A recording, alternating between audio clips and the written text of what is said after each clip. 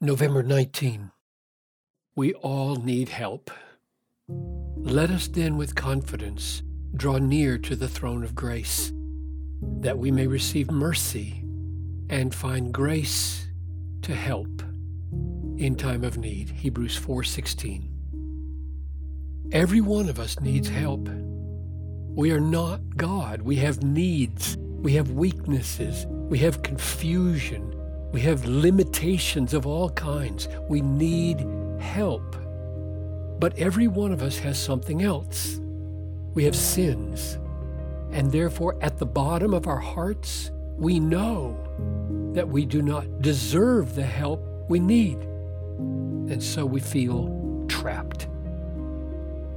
I need help to live my life and to handle death and to cope with eternity.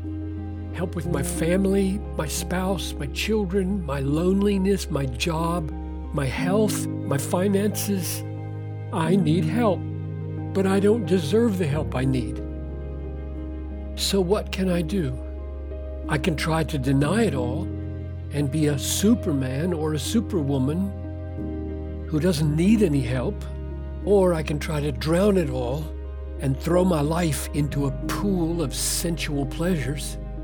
Or I can simply give way to the paralysis of despair.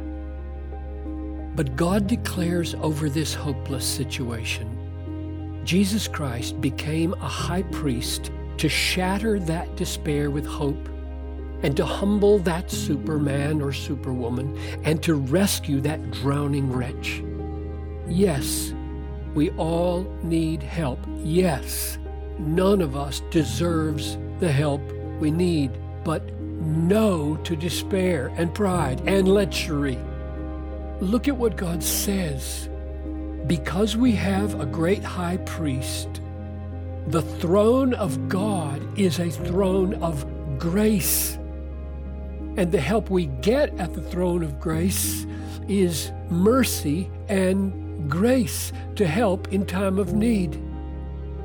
Grace to help. Not deserved help, gracious help. That's why the high priest, Jesus Christ, shed his own blood. You are not trapped. Say no to that lie. We need help. We don't deserve it, but we can have it. You can have it right now and forever. If you will receive and trust in your high priest, Jesus, the Son of God, and draw near to God through him.